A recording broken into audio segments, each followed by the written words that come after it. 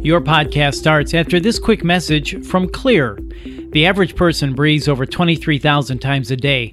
That's 23,000 opportunities for allergens and germs to get in your nose and body and wreak havoc. That is, unless you regularly clean your nose and sinuses. So for healthy breathing and a strong body, use Clear nasal spray. Clear is a natural nasal spray featuring xylitol, an ingredient clinically proven to work against bacteria and effectively clean, not just rinse, your nose. Clear nasal spray quickly alleviates congestion, opens your airway, and ensures your body's natural defenses are strong. In fact, in a recent study, researchers found that xylitol nasal sprays like Clear are just as effective as leading medicated nasal sprays. For better breathing, get Clear today. That's spelled Xlear. You can find it at all major retailers, CVS, Rite Aid, Walgreens, Sprouts, Whole Foods, and everywhere else. Radio MD. RadioMD.com.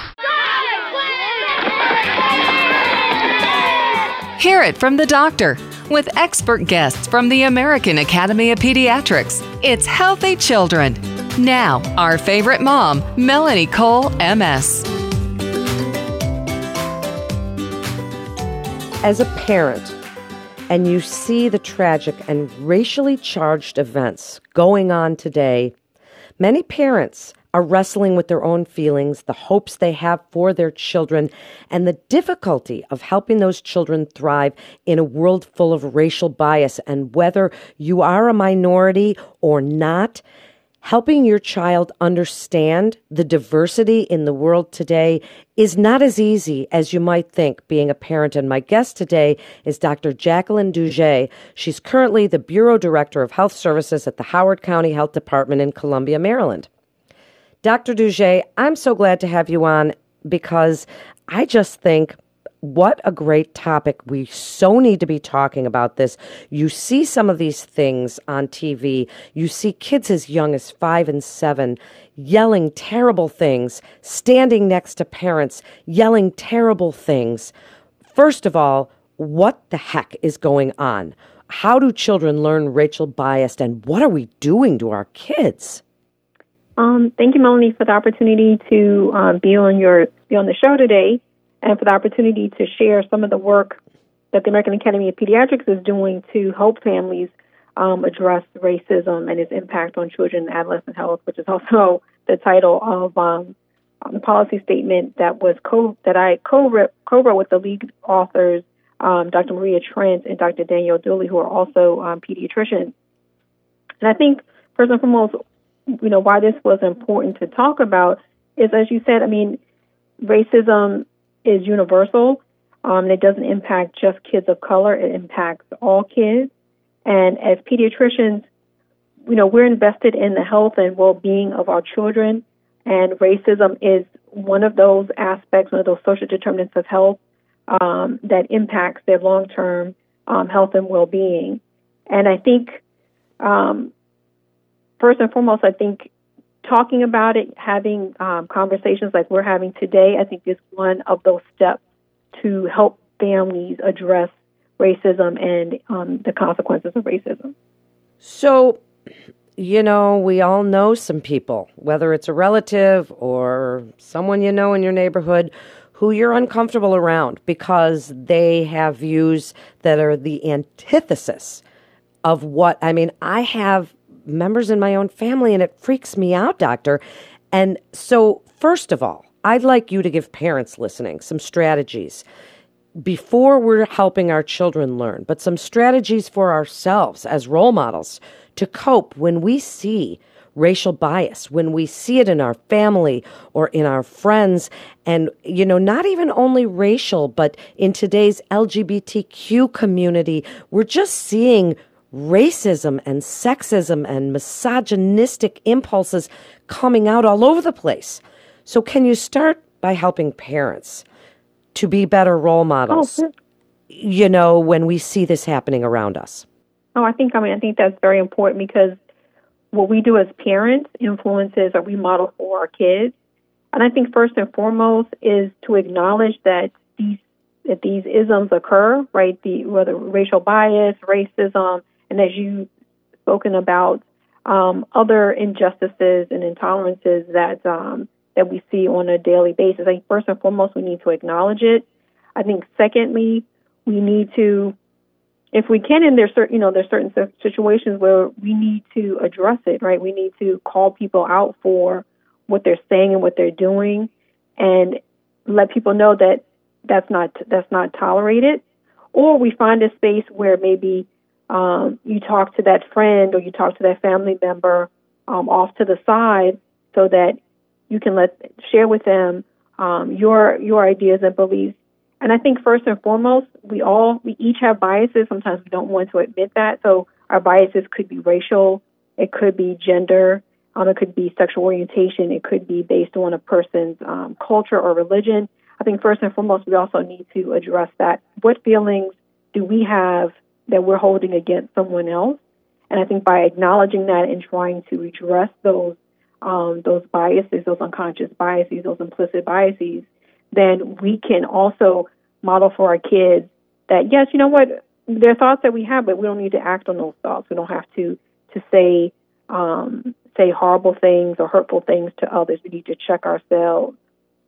And I think in doing that for our kids, they start to see that, okay, you know, my mom, my dad, my guardian, my grandparent, they're struggling with it just like I'm struggling with it. And then have conversations. You know, be open to your kids asking you questions. And also depends on the age of the child. I mean, I know there are many instances where, you know, I've come home, my kids are teenagers now. One's a teenager.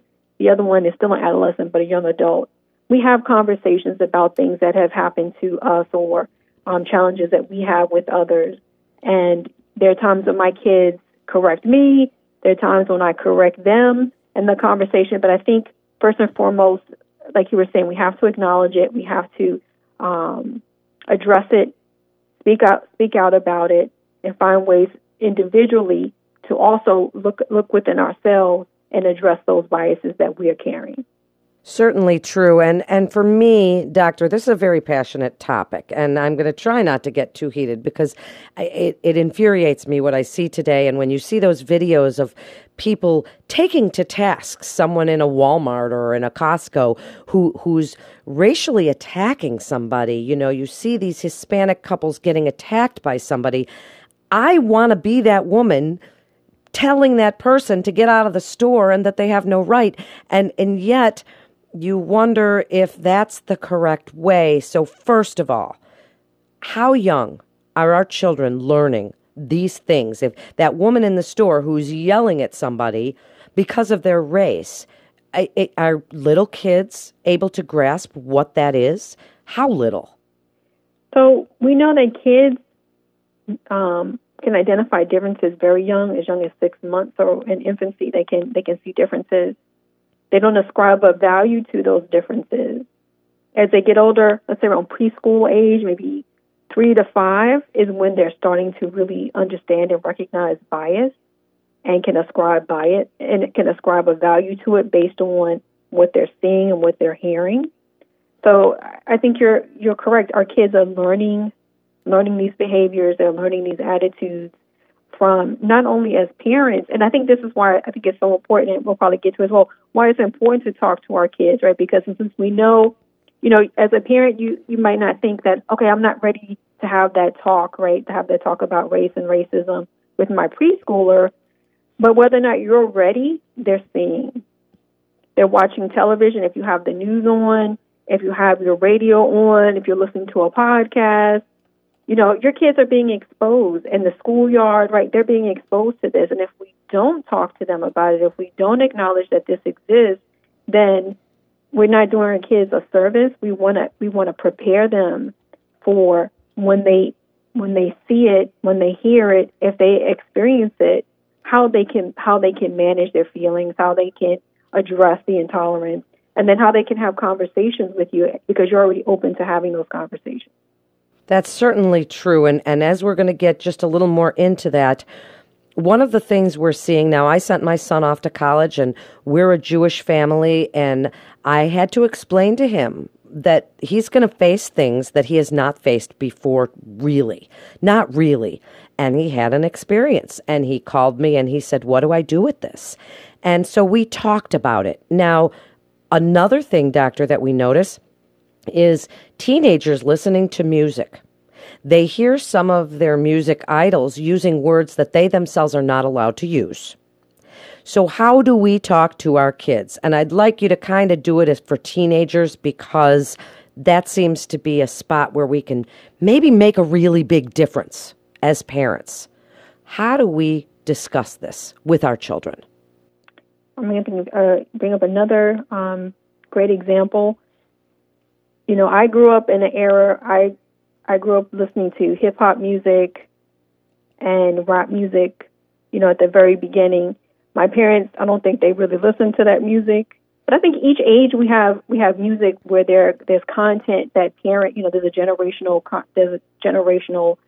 issue. But I agree with you. There are lyrics in music, and I would even say, just take it back a little bit. I think even younger kids, right? They're listening to popular music and contemporary music, and many of the artists that they admire use words or, you know, feature images or things in their YouTube page, their videos, their social media accounts. So I would even say I think we need to start even younger to talk about it, but to address even teenagers, first and foremost, I would say as a parent, whether you like the music or not, I would listen to what your kids are listening to. You know, I've done this. I mean, I don't always do it well, right? Because again, you know, it depends on, you know, my kids have different tastes in music, and there are things that they don't like that I listen to. But you know, like if they're playing a music, if they want to, you know, play their music in the car while I'm driving, you know, they sync it. You know, I'm not technically savvy, as you can tell, right? So they'll sync it, you know, with their Bluetooth, and so we're listening to the music, and I'm hearing some lyrics, and I'm like, oh, who's that artist? Right? So you start to engage in a conversation, and, you know, oh, it's interesting, you know, even afterwards, because they don't want to be you know, they don't want you to ask a lot of questions while they're listening to the tune. Of course. But not. afterwards, right, you know, if there's an opportunity for you to have you know, when you have an opportunity to talk with them, it's like, oh, that was a cool artist. Who's that new artist? You know, how did you learn about them? You know, just engage in questions, because if you're interested in things they're interested in, that really helps to start the conversation. And then you can sort of play up about, you know, things that you thought about. Well, I mean, it's good music, but I was curious about the lyrics. What do you think about the lyrics? What I heard was X, Y, and Z, right? Things that I have a question about, and what are your thoughts about it, right? It's really about engaging in conversation and showing an interest, as opposed to, I think, taking a negative approach, saying, oh, that music is so horrible, I can't believe you listen to that, right? Because no one likes to be shamed. And we don't want to shame our kids for the things that they like, right? It's a growing process, and even as adults, it's a growing process. We want to engage in a conversation where it's safe for our kids to say why they do or don't like that, and for you as a parent or a guardian to share why you do and don't like it, and really express your expectations, your beliefs about those lyrics, and trying to find alternatives and discussing alternatives. I completely agree with you. By getting involved, as I do with my kids, I listen to their music and they listen to my Bob Dylan and Simon and Garfunkel and Grateful Dead, and we do this exchange so that they can hear what I grew up listening to, and I can hear what they are listening to, and we find something to like in each other's music. And it's a great time, as you say, to discuss some of the words that they're hearing, some of the things that they're hearing in them. And now, I mean, we could talk about this for a long time, but I want some of your best tips, because what we see in the media is right now, in my opinion, the single biggest negative factor for our children. They are seeing people in high places using these racial stereotypes, blatant racial bias from, you know, people that they are supposed to look up to and respect. Then this becomes the parents' challenge. How do we address those things and say, this is not who we are. This is not how we behave. This is how I would like you to behave. How do we do that, Doc? I think, again, great point. And I think, you know, I'll start off by saying it's not an easy conversation to have.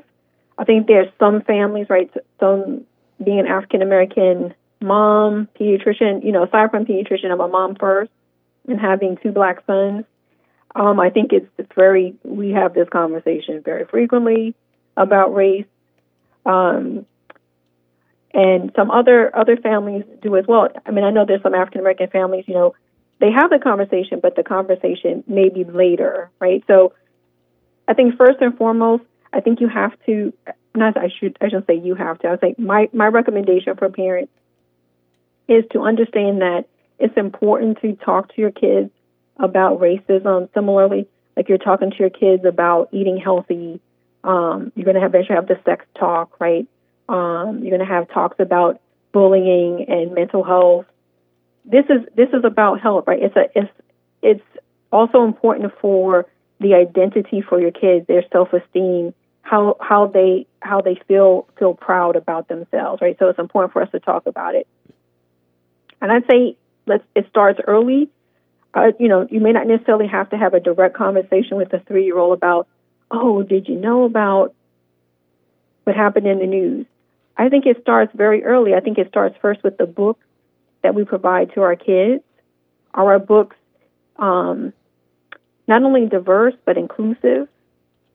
Can our kids see themselves represented in those books, but also see other kids that are different from them? So we're starting to have the conversation without directly having the conversation about accepting differences, accepting and appreciating who you are, right? I think there's a beautiful new picture book by Lupita Nyong'o, and there are other great writers, right, where we challenge the issue of colorism. She challenges the issue of what it means to be a beautiful Black girl.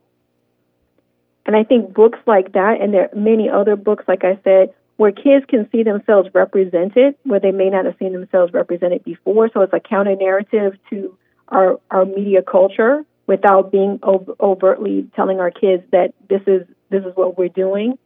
Also, as parents, right, who is our social circle? Who is our social network? Do our kids see others? Do they see that? Do you have friends of different races, different identities that come over to the house or are part of your family or part of your social network, as I said before? And then also when kids ask questions, when kids point out differences, when they ask about, why does she have that skin color? Why is my hair this way? Why can't I have my hair straight if her hair is curly, or vice versa?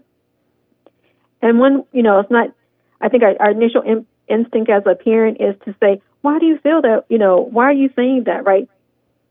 It's more of a judging tone as opposed to more of an inquiry. Also, why is that, right? So engaging in that conversation and then kind of talking about why your child is unique and beautiful, why that other child is unique and beautiful. Yes, you may want that different type of hair, or that person looks different, but what's similar? How do we start to build tolerance and love of similarities as well as appreciating differences? And then as kids get older, depending on things that they're seeing in the media, things that they're going through, whether or not they're bystanders, they're the ones that had a negative situation occur to them, a racist situation. I think we have to start talking to our kids about and asking them questions and talking about what's good, what's bad, what are your belief systems, and then also providing tools and tips for our kids about how to resist it. Right? We need to call out racism when we see it. How do we have them come talk to us as parents? Because if we haven't had the conversation, or we as parents don't feel comfortable talking about race or racism, then how do our kids have a safe place to come and talk to a trusted adult to say, look, this is what's happened to me in school, this is what's happened to a friend, how can I help support my friend? And then finding ways to replace it, right? And replacing those negative stereotypes is having opportunities for our kids to feel empowered to tell a teacher, talk to their school administration, have a parent join the PTA, talk to the coaches, so that they feel like they can make a difference and not feel powerless in the situation. But I think ultimately it's really going to come down to knowing who your child is and providing that relationship, which starts from very young, where you talk to your kids about any and everything so that they feel comfortable sharing with you what's going on, and taking opportunities outside of taking, when you're going for a walk together, you're watching TV together, you're in the car together, as we mentioned, listening to music together. Those are opportune times as well to have conversations as things come up. And lastly, I would say turn off the TV, turn off the radio, because we don't need to listen to all of it, and we can do some other activities together in the community, so that we are not always bombarded with those negative messages. Wow, that was great advice. And I think getting involved in the community and maybe helping in communities where people do look different than your children and having them get to know them, as you said, those are all great pieces of advice. And there's also, now parents can use even memes where there's people of different colors and then their skeletons all look the same. Or eggs, a brown egg and a white egg, and you open it up and the egg looks the same in the inside. So those are also teaching things that you can use your children. And thank you so much, Dr. Duget, because what an important topic, and so important, and I don't want parents to be uncomfortable. We have to discuss these things if we want to raise a better generation and the next generation, and we have to be willing to get right out there with our kids and discuss them and not to be afraid or uncomfortable. So I hope you'll share this show with friends and family. I know that I am going to share this show with some people that I know and have them listen to Dr. Duget's great advice. We all have to hear this message so that we can all be together. And that's what we are. We're a globe. We're a planet together. So thank you so much for joining us. And these shows, Healthy Children, our expert guests are provided by the American Academy of Pediatrics in conjunction with their consumer website, healthychildren.org. They are the gold standard, the American Academy of Pediatrics, and we love our pediatricians here at Radio MD. So I hope you will share these shows. You can listen on Spotify, iTunes, TuneIn, Stitcher, Google Play, anywhere podcasts are played. We'd like you to listen at radiomd.com. I'm Melanie Cole. Stay well.